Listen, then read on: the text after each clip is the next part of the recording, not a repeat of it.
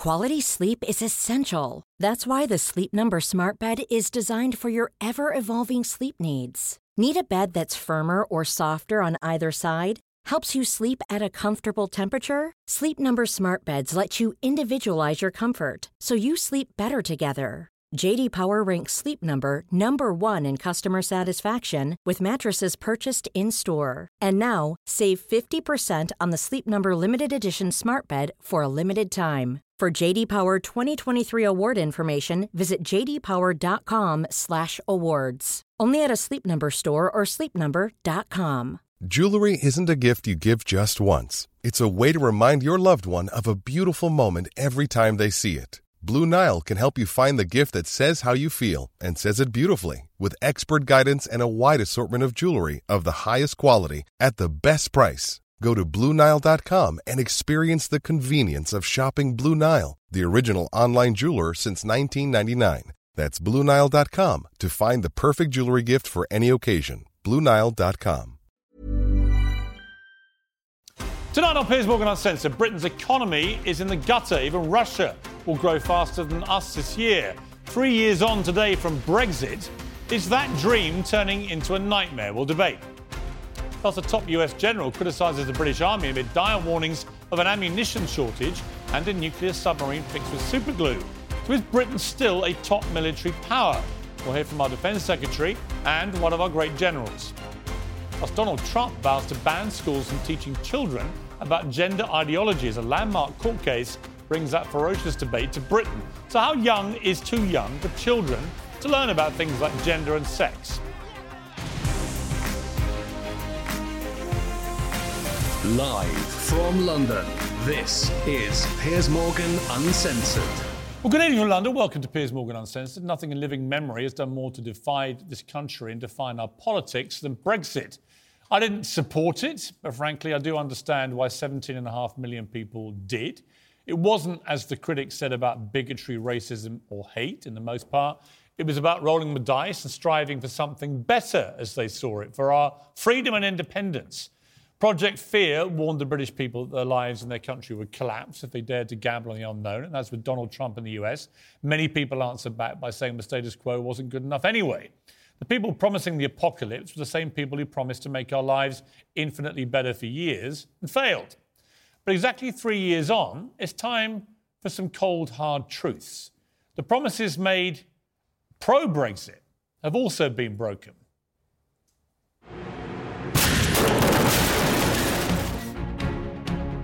This whole debate is about democracy. Is it not time we took back control of our immigration policy? Take back control of the £350 million that we send to the European Union every week. The free trade agreement should be one of the easiest in human history. The UK has voted to leave the European Union. Let June the 23rd go down in our history as our Independence Day. Brexit means Brexit, and we're going to make a success of it. We got an oven-ready deal, put it in the microwave. Anybody turn that microwave on? Today, the IMF said that the UK economy will shrink this year. Will be worse off than any other significant economy, including Russia. Think about that. A nation pounded by sanctions, locked out of the global banking system, cast aside as the world's pariah, will grow faster than we will in the UK. Britain's the only G7 economy that will actually shrink this year. That's the forecast. The US, Canada, France, Germany, Italy, Japan, they all had COVID lockdowns. They're all battling the same cost of living crisis caused by Putin's war. So why are we worse off? Well, Bloomberg said today that Brexit's cost the UK economy £100 billion a year. The economy is 4% smaller than it would have been if it had never happened, they say. So where are the benefits? That's my big question. Vote Leave promised £350 million a week for the NHS. Well, the NHS is on its knees. Brexiteers said we'd take back control of our borders. Well, that's not happening. Immigration's rising. The borders are in chaos. Many industries are short of workers. Ask anyone in hospitality. They said we'd strike lucrative trade deals across the world, not least with the US. Well, we haven't, have we? Disarray over Northern Ireland, anger in Scotland attesting the very existence of the United Kingdom. Britain, frankly, feels like a bit of a basket case, lurching from shambles to chaos. Maybe that's why a staggering new poll published by Unheard shows that 647 of the 650 UK constituencies now think Brexit was a mistake. Having voted for Remain, I backed Brexit in the end because I believe in democracy and the will of the people. I didn't back the principle of it. I just backed the principle of you give the people of the country what they voted for, and the majority voted to leave the European Union. But the will of the people may now be changing. Well, joining me now, political journalist Ava Santina, Talk TV presenter Richard Tice, lawyer and activist Gina Miller, who took the government to court over the Brexit process and won twice, and the founder of the Black Farmer and Brexit backer, Wilfred Emmanuel Jones. So welcome to all of you. Richard Tice, here's my problem with Brexit. I wanted it to work. Didn't vote for it. Wasn't completely sure, if I'm honest. It was a complex debate. Understood a bit of both sides, but in the end voted Remain. Once I knew my side had lost, I voted for democracy. Yep. I voted actually for Boris Johnson's Conservative Party because they were the only party in that election that said they would honour the result of the referendum. And I thought that was more important than anything else. But as we sit here 3 years on from it actually coming into fruition, I'm really struggling to see any of the benefits that we were promised. And in fact, all I'm seeing is the opposite. That it's become a millstone around this country's neck. Hang on. Right. Great intro, lovely. Look, the first major benefit... Am I wrong? No, you're completely wrong. But the first major benefit was the vaccine rollout. Literally, Brexit saved lives because we ordered the vaccines. It's the truth, Gina. You know it. No other EU country. Can we please but let's move on. No, Gina, it's the truth. No other EU country. Okay, wait a minute. Ordered the vaccine. Time out. It's not true. Can I explain why it's not true? Can I explain why it's not true? Here's how... Time out. It's not true. Oh, blimey, I was even faster than I thought. It's not true. OK, wait a minute. Here's what we're going to do. Let Richard say what he thinks happened. OK, on the vaccines. And then on the vaccines, then you can immediately respond. Yes, and by the way, I do know what happened. It'll be very interesting how this plays out. Richard. So, on the vaccines, we were able to order the vaccines early because we made the decision not to join the EU's own vaccine acquisition. Whereas some of the other countries, like Germany, like the Netherlands, they wanted to order their own vaccines and they were stopped by Brussels. That's what happens on the vaccines. Gina, respond. That's not true for three reasons. One is we were in the transition period, so we were still under EU law. Secondly, no country, not even us or existing members, had to join the joint scheme. That was not part of the agreement. The reason they did was not for sovereignty and was not for law. The EU countries decided, for technical and medical reasons, not to actually jointly roll out vaccines and not to go the route we did. It had nothing to do with sovereignty and it had nothing to do with law. Funny, isn't it? And it had nothing to do... I'm sorry, it's the truth. We were under EU law at the time. We were in the transition And who period. ended up with the fastest vaccine? The UK did it, saved lives, Brexit saved lives. But look, the reality is... We've done the vaccine. But that was not because of Brexit.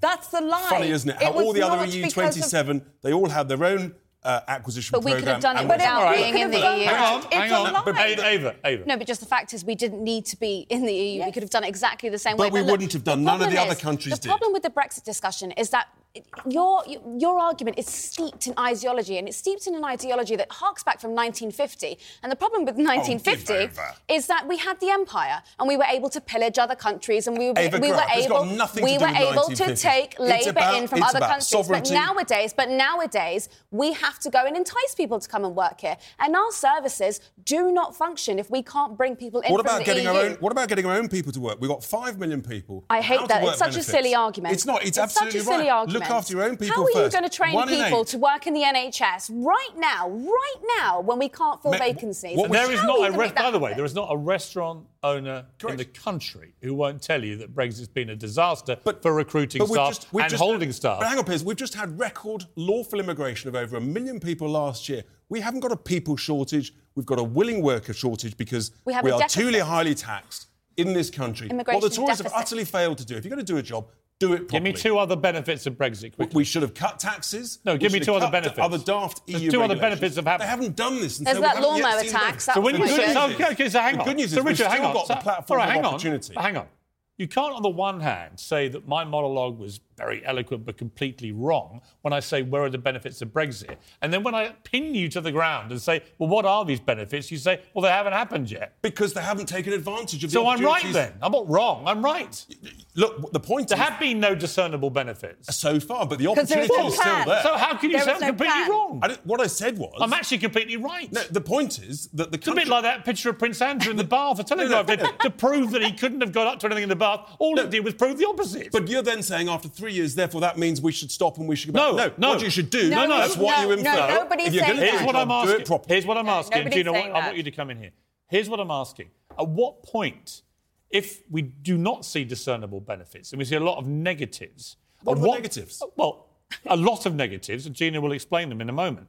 But at what point do we as a country, if it looks more and more like an act of self-harm, do we at the very least consider going back to the country and asking the country what they think? Because if that unheard map looks right, then that looks like a lot of people are having buyer's remorse. No, I don't agree with you on that. Okay. I think that it was so destructive. Where we are at the moment is that we have to limit the damages being done. Because the idea of some people say that we could it will get better in 10, 15, 20, whenever it is years. That's not going to help people now who are suffering. That's not going to help people who are using food banks. So no second referendum. No second referendum. But all the tools period to fix end, right? None.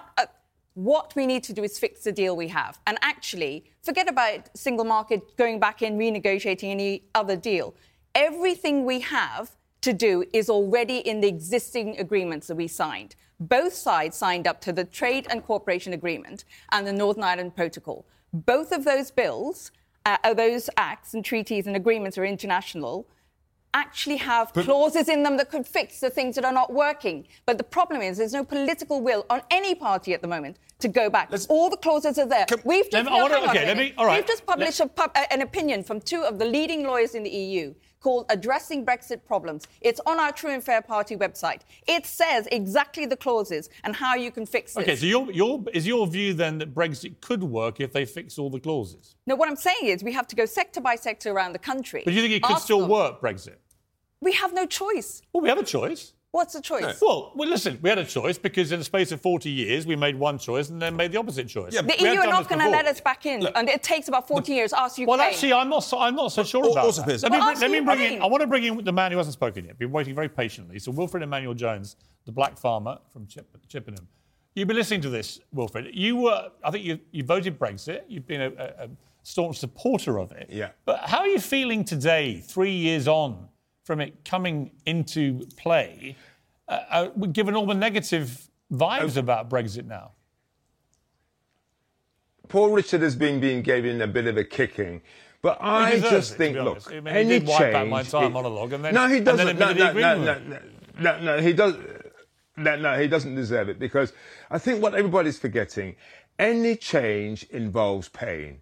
Those of us who were Brexiteers, we cannot stand here and say, actually, we are now at this particular moment seeing the benefit. It does not mean that in another 5-10 years we will then see the benefit. Is that anything is going to actually determine having some faith that the decision we made 3 years ago will pay off. Sometimes, and the reason why we're struggling Wilfred, at the moment is... Sometimes the strongest thing a country can do, or leaders can do, is just admit when they got something wrong.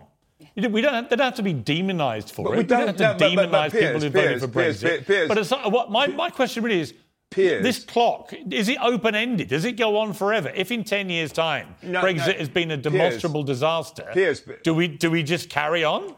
Piers, let me talk. Yes, Piers, Wilfred. What I'm saying is that it's unfair to judge people 3 years in. I think that if we were having this conversation in 5-10 years' time, oh yes, really, because we don't really have the freedom yet that we actually voted for. If we cannot even sort out the immigration problem because of all the restrictions. We've actually had, I would say, about 8 years, right? Because we had a year before the referendum to get our ducks in a row about what Brexit would look like. The referendum happened in 2016. It's now 2023. It's not 3 years, is it? It's 8 years we've had. And over an 8-year period, we now have to accept, as we sit here, nothing's working. Even Richard Tice, who loves it, Piers, admits one nothing's of the working. Yeah, but that's got nothing to do with One of Brexit. the It's because problems- of the energy crisis. It's because of the inflation. Oh, that's ridiculous. Right? That's It's not got nothing to do with that Brexit. is not what a lot of people tell me at the sharp end. Come on, Piers, you know that. Actually, No, don't that's confuse not- the no, two. I will not be Saying disingenuous and say I don't think they're all contributing factors. It's one but I of the also know factors. that there are specific issues about Brexit, which people will tell me who run restaurants and bars and all these things. They all say that Brexit has been a massive problem for them with staff. All of them say the same thing. There's two other things that Brexit has done. One is it has caused a labour shortage. Yes, we might get to We somewhere just where had we record get... immigration Yes, last year. but It we are can't not... be a labour shortage. It's a willing worker Also shortage record because number of of the people high leaving. No, it's taxes because... the country is facing. No, because the never people had we've more got... people Yeah, in this we've country. had more than 1 million people. It's the highest immigration. I know that. Right, I know the so figures. you've just agreed with me. No, Piers I haven't. hasn't quite yet Excuse agreed with me, but I think he haven't will. agreed with you on that. What I've said is they're not the people we need who are... The people who are Oh, coming so the in a wrong million. sort of people have come into the yes, country. they are the people who left, who are not picking fruit, who are not working the care service, who've left the NHS. We have who are not in hospitality. Every area is suffering. But the thing that I get so upset about in all of this is that Wilfred says, 5-10 years. What about the businesses that are going to go under in that time? Right. What about the people who are going to die because there's nobody to care for them in the community? What about the children who have no teachers?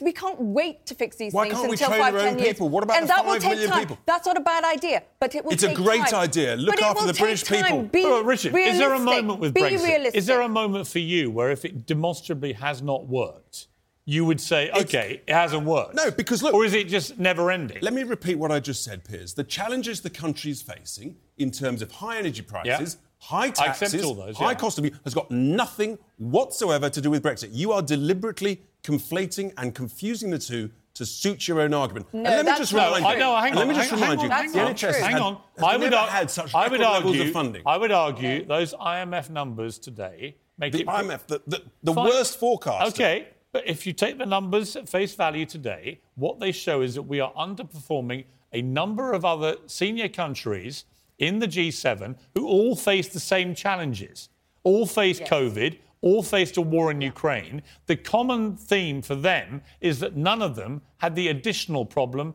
of Brexit, which may explain why we are currently bottom of the class. You're Ava, just agreeing Ava, with come me. in here. Yeah, I just think it's obvious, isn't it? If you don't have trading links, where you suddenly... We have cut got off trading any- links. We've No, got a but trade deal. We've got...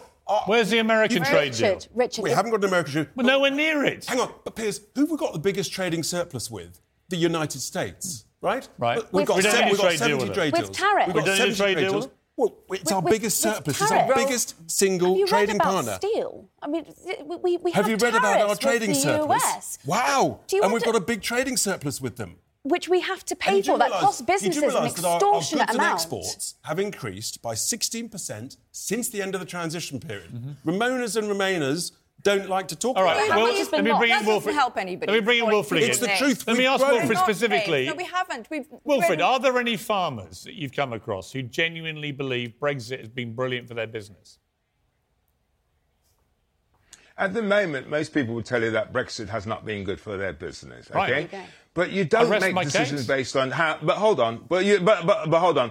But you do not make decisions based on the pain that you're feeling today. It's about having faith that the decision that we made 3 years ago, in the long term, is going to be a benefit. We are We made the investing decision in a lot our longer than future. 3 years ago. So- Well, that's my point. We made the decision in 2016. It actually only came into reality Yeah, but it takes 3 years more- ago. But we've had 8 years to get this right. It's not a 3-year thing, is it? No.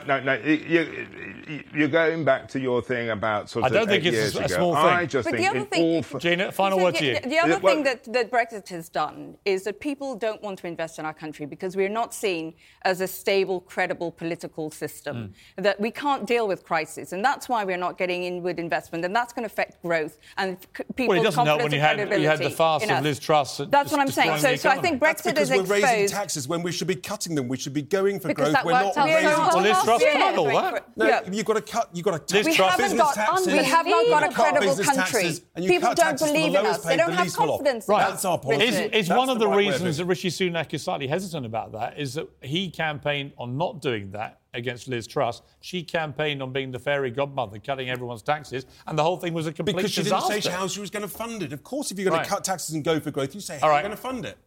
Got to leave it at that. Gina, thank you. We're losing you, but I appreciate it. Wilfred, thank you. We're losing you. Fortunately, we're keeping Richard Tice, who's very fired up this evening. So we'll get him on this. And maybe you're staying around as well. Next tonight, a top US general warns the British Army is no longer a top-level fighting force. Is he right? Should we send Richard Tice, perhaps, to any front line right now? We'll debate with the former head of the British Army, Lord Dannatt, next.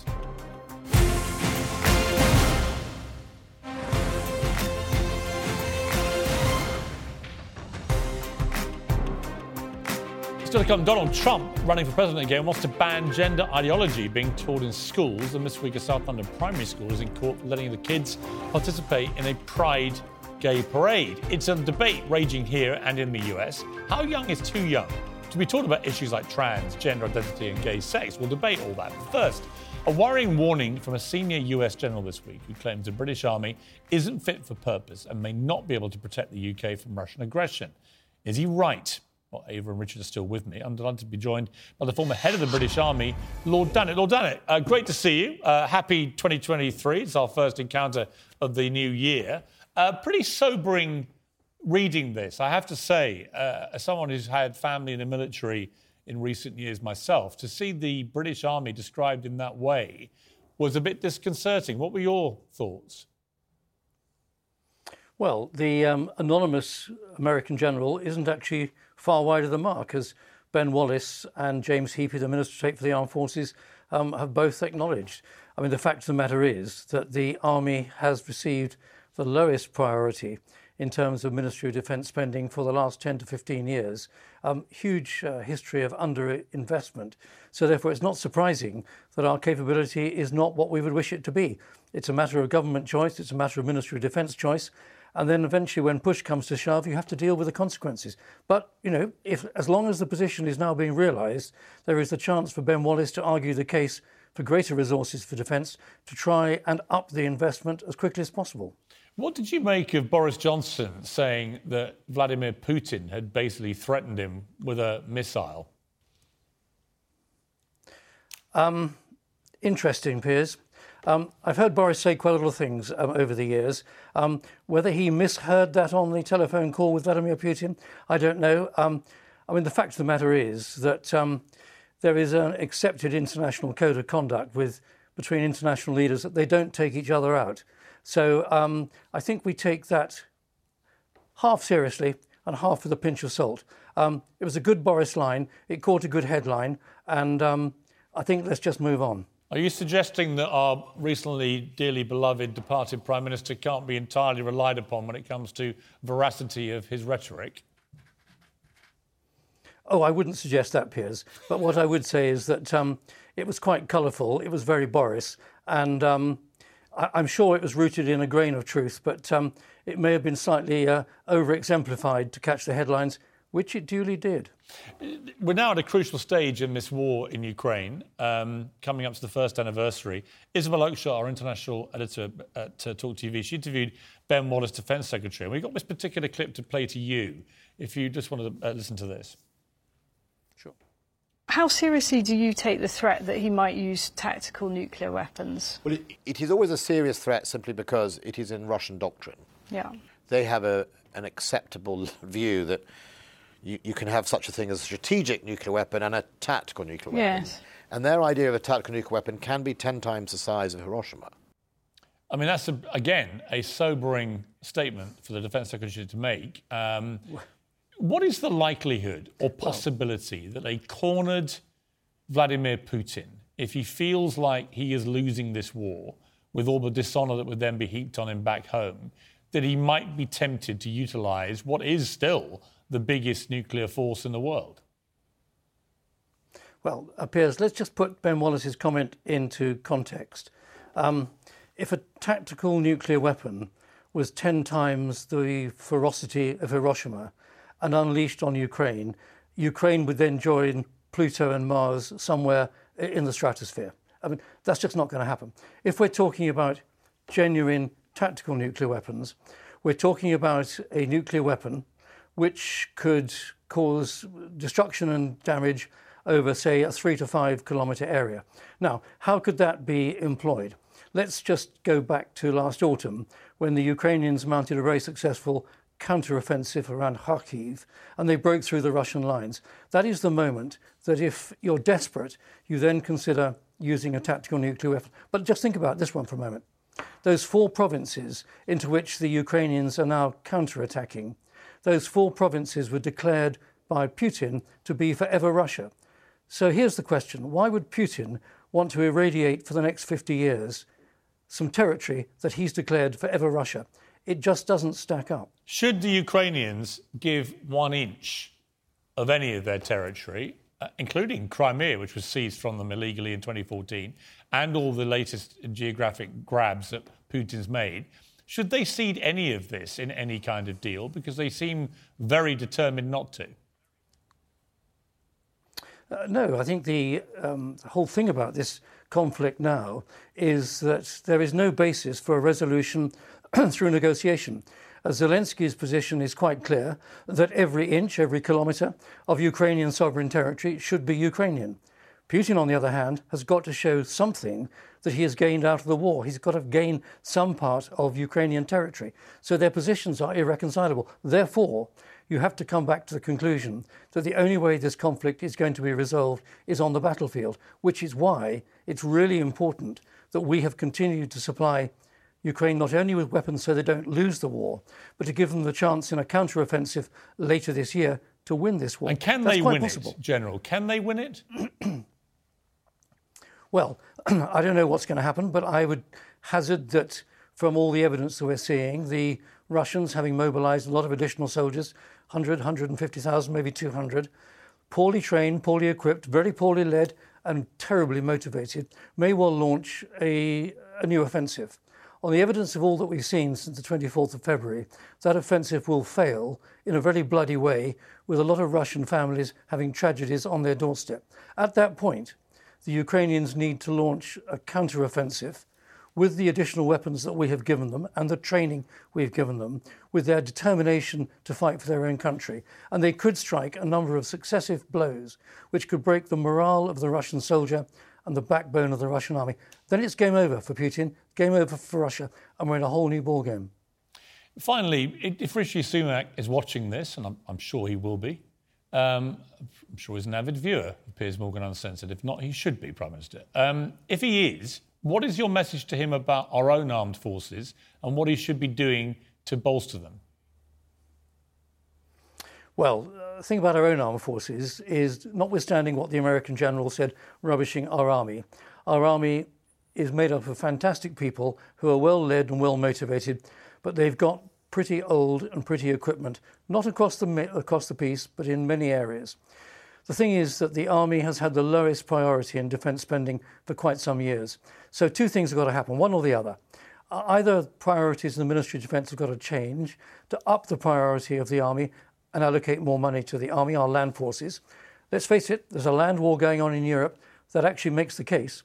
Or otherwise, Ben Wallace has got to argue the toss with Rishi Sunak and Jeremy Hunt that the defence budget has got to go up from 2% of GDP to 2.5% that Boris was talking about, to 3% that Liz Truss was talking about. But currently it's pinned back to 2%. Actually, I think there's a very strong case to say, with a land war in Europe, threatening the security of Europe, threatening our security, that actually the defence spend should go up from 2% to at least 2.5%, and a fair amount of that extra spend be sent on renewing, refurbishing, bringing up to the 21st century our land warfare capability. And I just thought of another final question, actually, while I've got you, because I haven't heard you react yet to the revelations in Prince Harry's book that he killed 25 Taliban. And wondered, and since you obviously knew Harry quite well and were the head of the British Army at the time this was all going on, what your reaction was to him saying that? Well, Piers, it's a great question, and I thought you probably would ask it, but I'm afraid I'm going to say what I've said about 50 times to other people who have asked me to comment. I'm not commenting on any of the Prince Harry stuff. So, Piers, good question, well asked. No answer from Danette. You're showing an admirable discretion. If only young Harry would do the same, Lord Danette. Great to talk to you. Thanks, Piers. Quick reaction from the pack. I could interview General Danette for hours. He's such a smart guy. But your reaction to what he said there? So the difficulty is when he thinks that Russia may essentially lose on the battlefield but I can't see Putin surrendering. And this is why I'm so worried about we end up in a forever war where he just keeps sending bombs and shells, just flattening the place more and more in a sort of long-term blitzkrieg, which is all just awful. Which is his way, right, Ava? I mean, this is what he's done throughout his tenure. This is how he grinds people down, and he hopes we all get bored and move on. Yeah, absolutely. I mean, that was incredibly sobering listening to that. Yeah. But I think there's one really important thing that Guy Verhofstadt said, actually, which is that Putin may not have even invaded Ukraine had Europe not been in political chaos, and so that might be an argument. In fact, he said Brexit. he said only yesterday, didn't he? He said that he thought that within 5 years it's feasible that both the UK would return to the EU and Ukraine would also come back in. Absolutely. It's got nothing to do with the EU. What it's all to do with is NATO. It's interesting, isn't it? Putin hasn't invaded any of the other eastern states where those states joined NATO. The only one he invaded was Ukraine, not a member of NATO. You have to stand up to a bully. So you trust him? Putin? Of course not. No, it's just the most appalling dictator that we've seen in our lifetime. Thank you, Pac. Stay with me. Coming up next, how young is too young to learn about transgender identity and sex? Is 4 too young? I would say that is too young. We'll debate that after the break.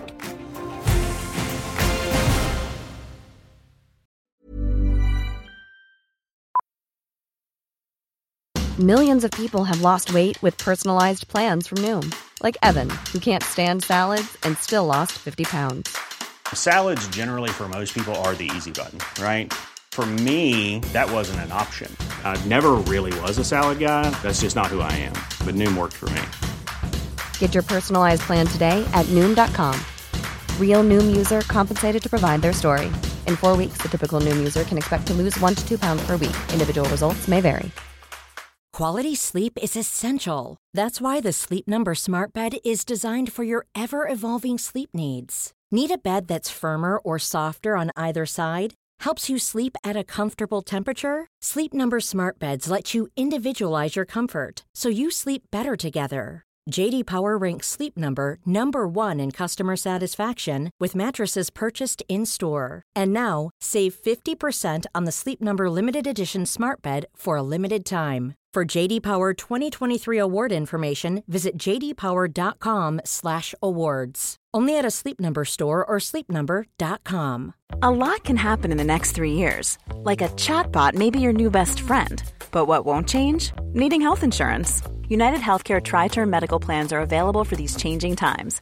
Underwritten by Golden Rule Insurance Company, they offer budget-friendly, flexible coverage for people who are in between jobs or missed open enrollment. The plans last nearly 3 years in some states, with access to a nationwide network of doctors and hospitals. So for whatever tomorrow brings, United Healthcare Tri-Term Medical Plans may be for you. Learn more at uh1.com.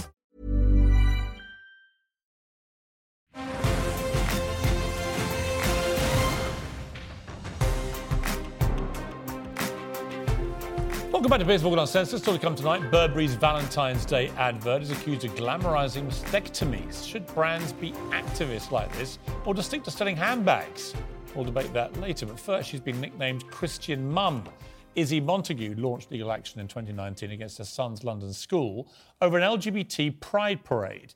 Tomorrow, her case goes to court. It's the first case of its kind in the UK. She will claim a pride parade held at the school promoted gay lifestyles and indoctrinated children, and her child was 4 at the time. It's a debate raging on both sides of the Atlantic. In the US, 78% of parents do not believe sexual orientation or gender identity should be taught to young children. And now Donald Trump has, of course, got involved and said it's going to be a central part of his bid to return to the White House, branding gender ideology a cult. We're going to stop the left-wing radical racists and perverts who are trying to indoctrinate our youth. And we're going to get their Marxist hands off of our children. We're going to defeat the cult of gender ideology and reaffirm that God created 2 genders called men and women. Well, Ava, I can feel bristling to my side here. Joined also by Paula and Adrian, who's also bristling. Richard Tice, I don't know, probably nodding away. Also with me now is LGBT rights campaigner Peter Tatchell and the Fox News contributor Tommy Lehrer. Well, welcome, a stellar panel, I've got to say, for this. All right, Tommy Lehrer, let me start with you, because there's been a big burning issue in America now, raging away for quite some time. It's one of the reasons I think that Ron DeSantis, the governor of Florida, has seen such surging popularity, potentially heading him to the White House in this battle over what you can teach at school with young people in relation to this kind of thing. What is your view? Listen, we do not need to be teaching this radical LGBT grooming agenda in schools. It's one thing if parents want to do that on their own time. That is a parent's right to do that, with some exceptions, of course. But to bring this in and bake this into a public school curriculum is wrong. And meanwhile, Chinese students are learning quantum physics, and we've got our students learning how to twerk from drag queens. It's not going to end well. This is grooming. This is ideological mind control. It's introducing this to a group of individuals, especially to young kids who have no business learning any of this sexually explicit material. This is not about being anti-gay, or as the incorrectly labeled Ron DeSantis' bill, don't say gay. This is about keeping this out of the classroom because it does not belong there. This is a grooming agenda. It is extreme. It is explicit. It does not belong in front of young children at their school. They should be learning reading, writing, and arithmetic, not this filth. Right, well, I think you've made your position quite clear there, Ms. Lehrer. I imagine, Peter Tatchell, you agree with every word of that? Well, here in Britain, we know from research that nearly half of all lesbian, gay, bisexual and transgender pupils in our schools have been bullied. Bullied, teased, sometimes subjected to physical violence, simply because of their sexuality or their gender identity. So this education in British schools is designed to combat bullying and to promote understanding and acceptance. None of the teaching in British schools is sexually explicit, nor is any of the material in United States schools. It is all about promoting understanding and tolerance. So what's just been said is a complete misrepresentation of the teaching, and I think that any parent would want their child to be brought up in a school where understanding and acceptance of difference is valued, where people are not bullied because of their sexuality. OK, here's what I would say to that, identity. Peter. I don't disagree with some of what you just said. I think the issue here is age. I've got 4 kids. You've all gone through, obviously, all this.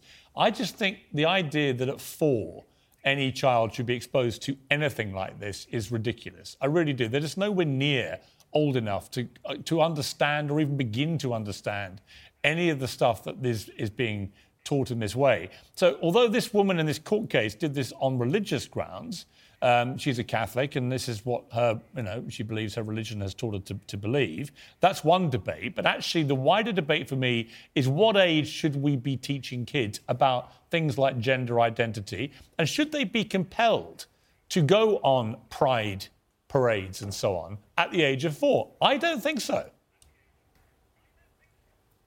No one is compelling any child to go on a pride parade anywhere, not in school, not in the street, nowhere. And when it comes to teaching, the teaching is not about sex at a young age, it's about relationships and the fact that some kids will be in married heterosexual families, some will be in single families, some will be in extended families, and some will be in same-sex families. It's all about different families that kids in our schools are part of. And of course, all those kids should feel loved and appreciated. The essence of this teaching is about love and respect for other people. It's not about sex at all. OK, let's bring in the panel here. Paula? Good evening. I completely agree with Peter, and I'm really concerned that a commentator could use the words radical and grooming when we're having a very sensible conversation about helping children to understand who they are.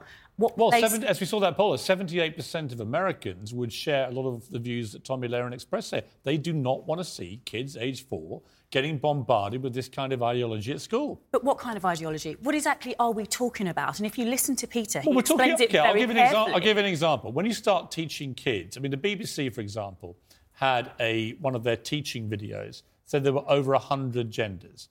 The BBC should not be teaching children there are 100 genders. One of them was astrogender, which is an affinity with the stars.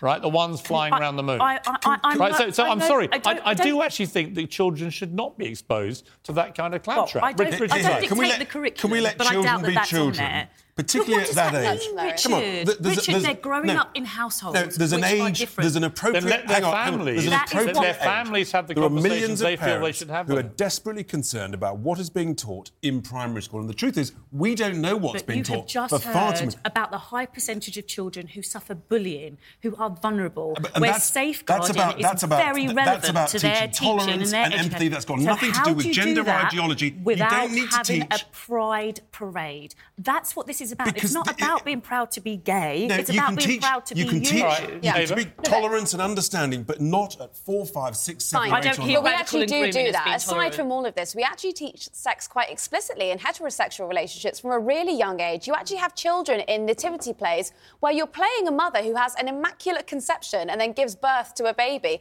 What are you teaching about? You're talking about if you've ever, as I have done 4 times, had kids who've appeared in these things they thought, they haven't got a Scooby-Doo what any of that means. Well, I grew up Catholic and I knew what sex was from a very young age. Well, I'm sure you did. But what's the purpose of that story? The purpose of that story is love. Yes. The purpose of that story is bringing people together. And that is what the 4-year-old is being taught. Well, I want to bring back Tommy Laren here because we've had a really scandalous case in the last few days, Tommy, here in the UK, of a transgender person who committed 2 rapes when identifying as a man, rapes of women. And before the court case started, he had transitioned to become a woman and then was tried under a female name. And then when he was convicted, this person, I'm using that term deliberately, I think, because I'm unconvinced by this transition process. When this person was then convicted, the Scottish government had brought in a law which allowed this trans person to then be put into a woman's prison as a woman who had literally got a penis and raped 2 women. So that not only were they being punished by being put into a place where they could attack other women, but they were being treated as if they were legitimately exactly the same as a woman born to a female biological body. What do you make of that? But Piers, you're wrong. You're wrong. Yeah, this Piers, is a problem that we are encountering in the Peter, US. Peter, I'll come to you. You can correct me. Well, Peter, you can correct me. All right, well, hang on. Let's go to Peter first. Correct me on what I said that was wrong. She was put into a woman's prison, but in a segregation unit where she had no contact with other women. But she shouldn't have been put in there at all. A rapist should never have contact or be a potential risk to other women. She's now been moved to a male prison, quite rightly, and again, she will have no contact with women. Why do you say she has been moved to a male prison quite rightly, though? Because that immediately, to me, sounds incredibly confusing. You're saying she, so you presumably think that she is a woman, and yet she is being moved to a male prison because nobody else actually now thinks she is actually a woman. She's a man with a penis who raped 2 women. I mean, that's the reality. Even her his or her or person, whatever, their ex-wife said that this is all a complete scam to game the system and get into a softer prison. Well, I think you're probably right. I think it does look like the person is gaming the system. But, the fact is that the transfer to a woman's prison was not based on any new law introduced by the Scottish government. It was based on existing policy, which was to respect a person's gender identity, but not under any circumstances put someone who'd committed crimes against women in contact with other women, and that's why she was in a segregation unit. Yeah, I mean, look, I don't think what I said was wrong, because by new law, I meant this is a law that's come in recent years, which allowed that gender identity to be enforced in the way that it was enforced. And Tommy Laren, I just have a massive problem with people. This is what I've been saying from the start about this trans debate. The moment you open the door to this kind of abuse by people, it will happen. It's a bit like cheating in sport. Once you allow it, everyone starts to cheat, right? You're going to get a load of people who, male rapists, male sex offenders. What's utopia for them if they get convicted? Being taken from a men's prison where they're pariahs and put into a woman's prison surrounded by people they can attack. But there are over 200. Yeah, so I want to be very clear about this. Not everybody who is transgender does something like this. My turn to talk. Not everybody who is transgender is going to do something like this, but you're opening the door for this. And even beyond that, well, we're not even talking about a women's or a men's prison. Let's just talk about here in the USA, and I know in the UK as well, when they're having biological men compete in women's sports, using the same locker rooms, exposing themselves to the female athletes that are often in high school. It's inappropriate. It doesn't belong in schools. It doesn't belong in society. This free-for-all you can identify as anything. You can abuse the system. You can abuse this whole notion of gender identity. It's gone too far. And to even criticize it now has been labeled bigotry. It's not. It's reality. Okay. We need to protect people. We need to especially protect young people. Well, I actually agree with all that. Peter Tatchell, I mean, I know I've been watching some interviews you've been doing. I do think you've been, on a mission of discovery yourself about the perils here of this, particularly in this case in Scotland, of this rapist. But if I was to ask you now a question which has become the most dangerous, controversial question in the world for some reason, what is a woman to you? A trans woman is a woman, but not the same as biological women. There's a difference between biological sex and gender identity. Both are equally valid, both equally deserve respect and equal rights. There should not be a competition between biological women and trans women. They both suffer from very elevated levels of domestic violence, sexual assault, including rape. That applies to both trans women and other women as well. So let's find the common ground rather than fighting each other. The enemy is misogyny. That's the enemy, not trans women. Well, I think the enemy is misogyny in many ways, but I think the enemy is also virtue signalling, because the idea that you can let trans women who have massively superior physical bodies compete in professional sport against women born to female inferior physical bodies, I think is for the birds. But we will... Actually, that's an unfortunate turn of phrase. No offence to anyone who's offended by my use of the word birds. But thank you very much, Peter Tatchell. Great to have you on the programme. Thank you, Tommy Lehran. Great to see you. You're packed. You're staying with me, because after the break, we're going to talk about Burberry going massively woke. I'll talk to the neuroscientist accusing them of glamorising breast removal.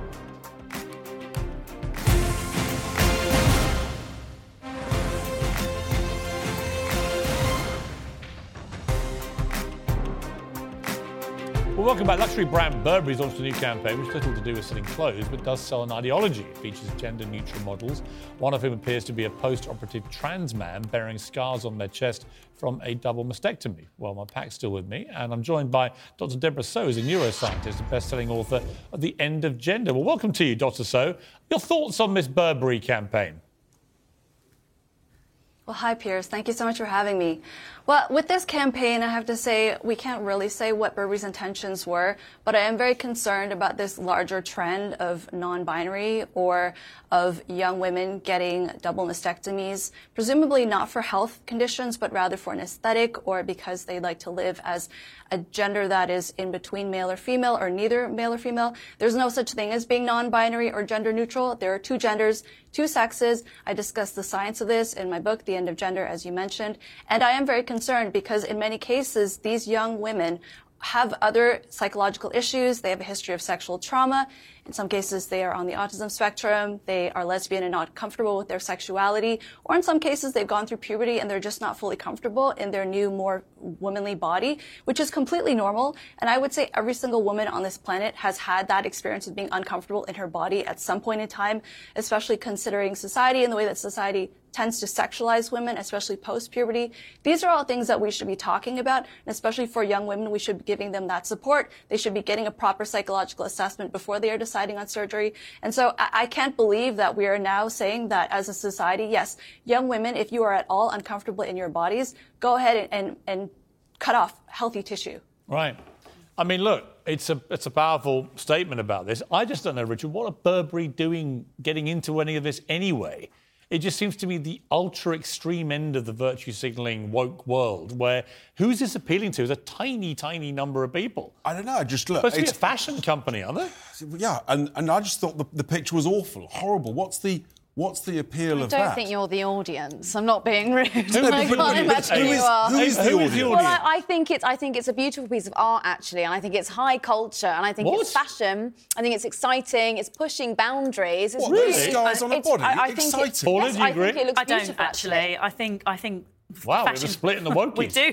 Well, for a start, it's not woke. This is nothing to do with being woke. Well, it is actually, because it all comes down to what I call virtue It's nothing signalling. about being awakened to an issue. This is about fashion. Yeah, but when I was This is young, about- Burberry used to just basically sell clothes, and they used on size 2 models. regular ways to do it. Who looked like they were on heroin, yes. who looked like they was I don't agree with that either. on drugs or But whatever it is is, this- alcoholics. We are looking at the fashion industry as if they are some kind of moral code. Yeah. They are not. They never have been. They never will be. This is about Burberry attempting to be a little bit controversial to get us all talking, and when really what they're doing is they're making vulnerable people placed into a dangerous situation. I'm going to avoid the temptation to go to our fashion expert, Richard Tyson. Final word to Deborah. We've just got a few seconds left, but your final word after hearing a little debate there. Well, when you look at the scientific research at the moment in terms of how clinicians are being advised, it really is what the patient wants. So the patient wants to take a bit of hormone here, a little bit there, remove this body part, add this body part in order to live by this so-called non-binary aesthetic. That is exactly what they should advise. And also from a scientific perspective, detransition tends to happen 4 years post-transition, so we'll see what happens at the end. It's sad. We've run out of time. Thank you. I appreciate it. That's all for tonight. Keep it uncensored, whatever you're doing, and I can try and get the words out. Good night. Thank you, everyone. Hey, it's Danny Pellegrino from Everything Iconic. Ready to upgrade your style game without blowing your budget? Check out Quince. They've got all the good stuff, shirts and polos, activewear, and fine leather goods, all at 50 to 80% less than other high-end brands. And the best part? They're all about safe, ethical, and responsible manufacturing. Get that luxury vibe without the luxury price tag. Hit up quince.com/upgrade for free shipping and 365-day returns on your next order. That's quince.com/upgrade.